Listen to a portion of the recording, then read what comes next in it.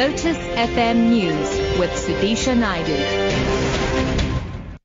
It's 6 o'clock. Good morning. President Jacob Zuma is adamant that South Africa is not alone in facing an economic crisis. He was updating the nation in Pretoria on government's 9-point plan announced in February during the State of the Nation address. President Zuma says various interventions will help improve investment and lift growth, and that South Africa will achieve growth of 3%. He also acknowledged concerns about new visa regulations. We have also noted with concern the complaints about the new visa regulations. I would like to announce the establishment of the Interministerial Committee on Immigration Regulations. The IMC will address the unintended consequences of the new immigration regulations on various sectors, including tourism and investment.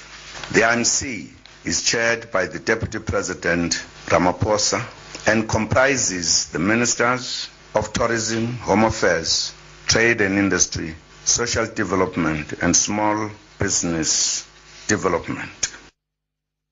A blast at a market in Nigeria's northeastern state of Borno has left at least 47 people dead and another 50 wounded. The BBC's Will Ross reports. The initial reports from Sabongari town suggest this was a powerful blast in a crowded market, killing dozens of people. Boko Haram has also targeted villages and towns in northern Cameroon, as well as Chad and Niger. The bombings intensified after the new Nigerian President Muhammadu Buhari vowed to crush the group. Debate over rugby transformation is growing as the Springbok selectors prepare to announce their team for this weekend's test in Argentina. The South African Rugby Union is refusing to confirm whether or not it was investigating claims that 5 black Springboks had approached COSATU voicing concerns over team selections.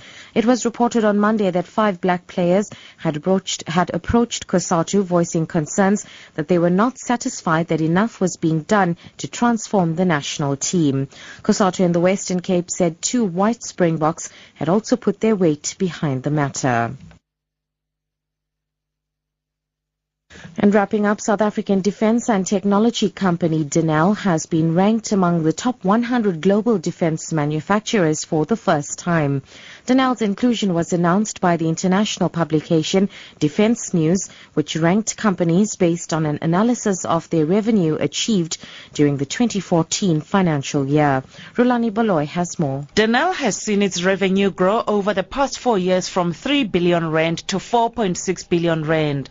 Denel Group Chief Executive Ria Saluji says the company is now 56 in the world and the second largest defense manufacturer in the Southern Hemisphere after Brazilian conglomerate Embraer. Saluji says as a state-owned company, Denel's primary focus is to ensure strategic independence of the South African National Defence Force, as well as to enable it to protect the country's territorial integrity and participate in peacekeeping operations on the continent. Rulani Baloy, SABC News, Johannesburg. Top story: President Jacob Zuma is adamant that South Africa is not alone in facing an economic crisis. For Lotus FM News, I'm Sudisha Naidu. I'll be back with news headlines at 6:30. It's now time for Newsbreak with Matthew Viren.